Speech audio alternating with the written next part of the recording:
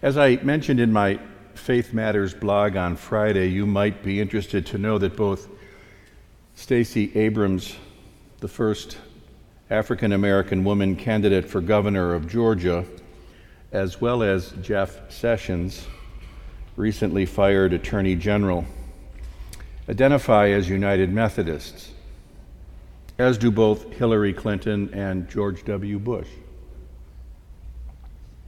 Our denomination hoists a big tent. Your favorite search engine will reveal that the Methodist movement has been home to an astonishingly broad range of diverse Americans over several centuries. Sometimes the tent ripped under the strain, as happened over the issue of slavery, when a church of the North and a church of the South sundered the unity while holding opposing points of view on the matter. There really was no way around that at the time, given there wasn't an actual middle ground on the matter of slavery. One either is or is not a slave. There's nothing in the middle.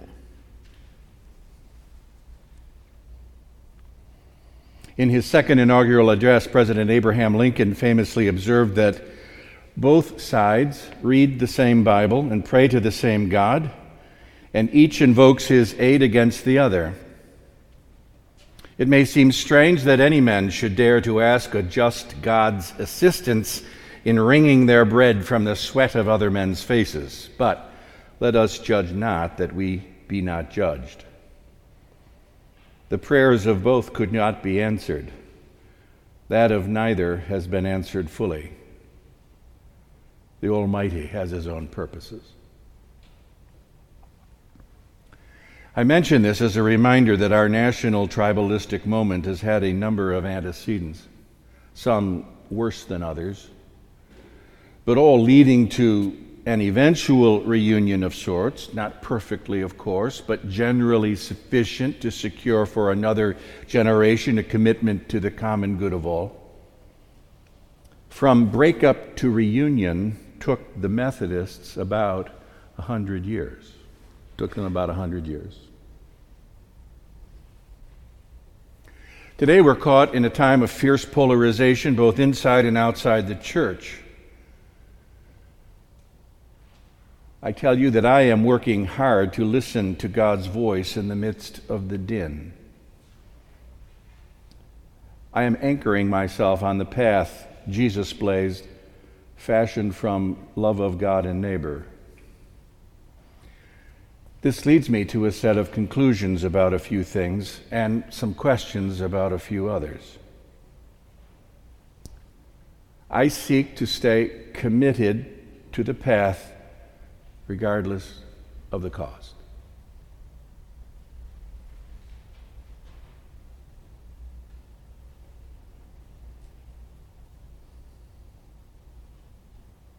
I also recognize that, as in the words of Paul, I only see in a mirror dimly. Here's the thing, though. No one today supports slavery as a social construct. One side had it right in theory, if not always in execution. The other side had it appallingly wrong.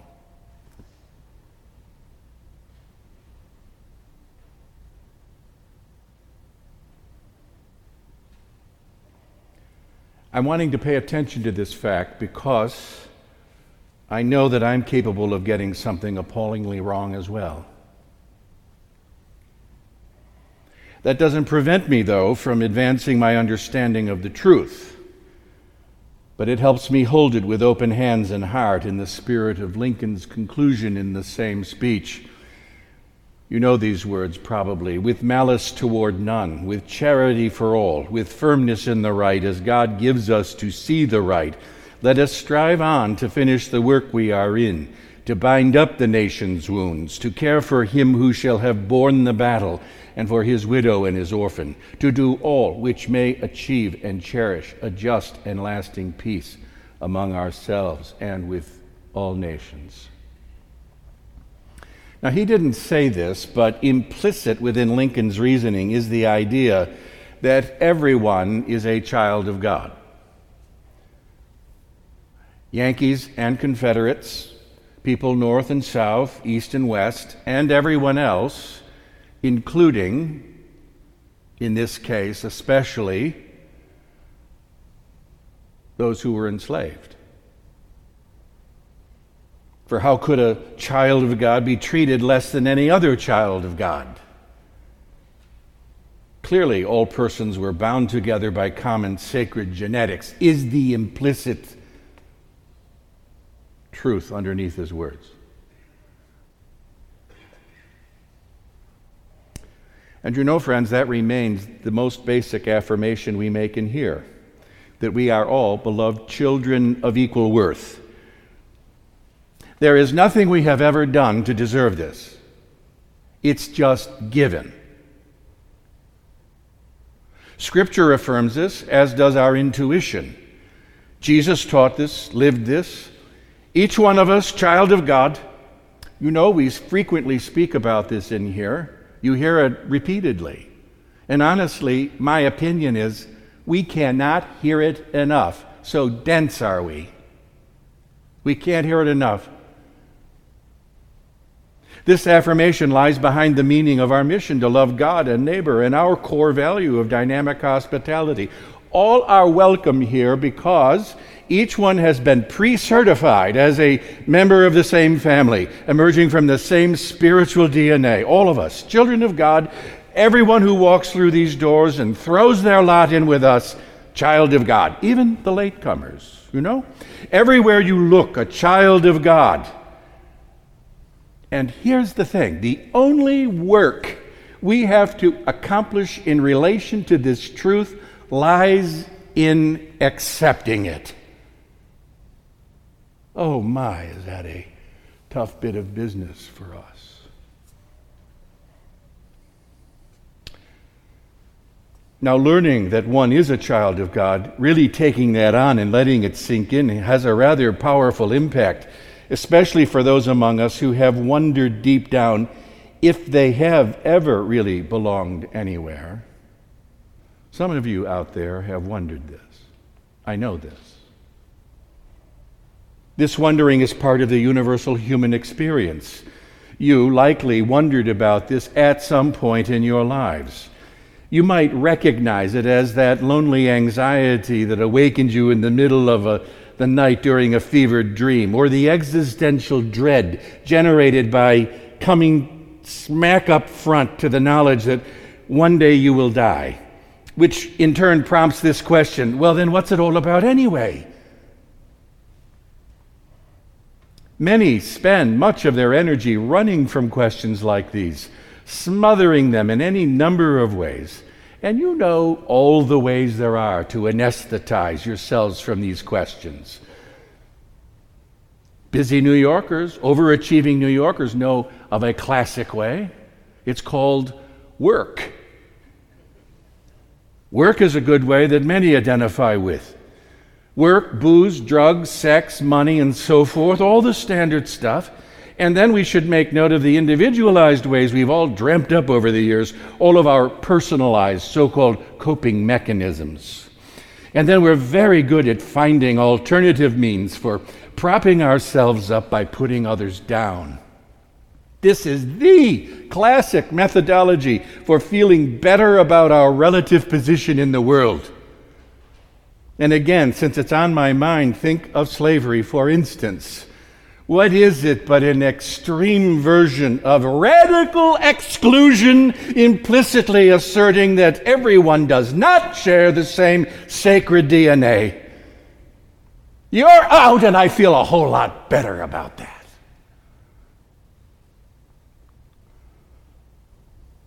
Human history is littered with these radical eruptions, which are at heart a pathetic attempt to assert one's essential humanity as inherently superior to another's for a trumped-up and largely wackadoo reason. It's pathetic, but deadly nevertheless, sometimes seriously deadly. Sometimes. So, friends, children of God, all of us, children of God, now add to that salt and light. By virtue of our sacred genetics, we are salt and light as well. Salt and light are so basic and essential to human life that Jesus felt no need to spell out what that meant. Although he says salt can lose its integrity, its identifying quality as salt. This does not occur suddenly, but so gradually that those to whom it happens do not perceive themselves as changing and cannot identify later a single time or place when the rejection of their birthright occurred. The loss was not intentional. It was more a matter of sort of drifting away.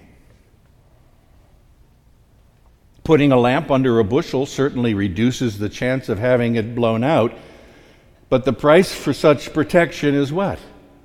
Darkness. In other words, God's way in the world, as exemplified by Christ, is mission. We're meant to spread the word and make a difference.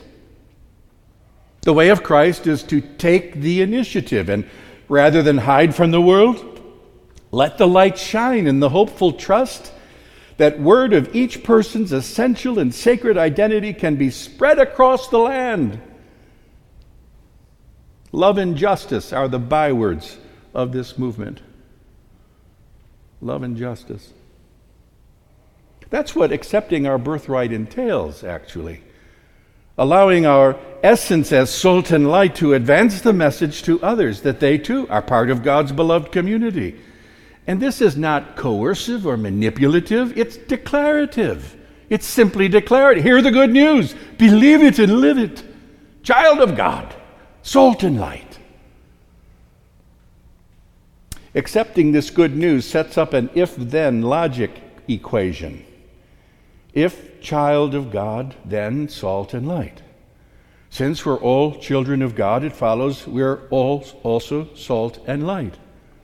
Our work and worship here allow this truth to seep way down into our deepest recesses. If child of God, stands to reason this truth will show up in our lives.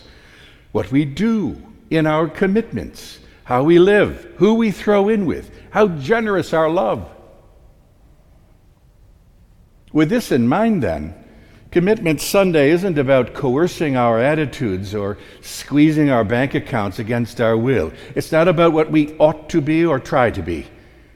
Instead, it's a moment to acknowledge, to declare who we are, to boldly assert our identity, our birthright, and our work, to affirm the astonishing diversity of our family, naming and embracing our actual sisters and brothers to whom we are bound by virtue of sharing the same spiritual DNA, to align our priorities with the priorities of the enormous trust we've inherited, to remember, as Moses admonished the wandering Israelites entering their promised land, that God is the source of every good thing, including their various powers at manipulating the physical world into wealth and prosperity. The scripture thunders, you just heard, when you have eaten your fill and have built fine houses and live in them, and all that you have is multiplied, then do not exalt yourself, forgetting the Lord your God. Do not say to yourself, my power and the might of my own hand have gained me this wealth. But remember the Lord your God, for it is He who gives you power to get wealth. We are utterly derivative creatures of God's astonishing love, who has been very pleased to shower us with every good thing. So here's where we join together in common cause, writing this sermon as sisters and brothers enjoying the same inheritance. It's a small gesture, I know.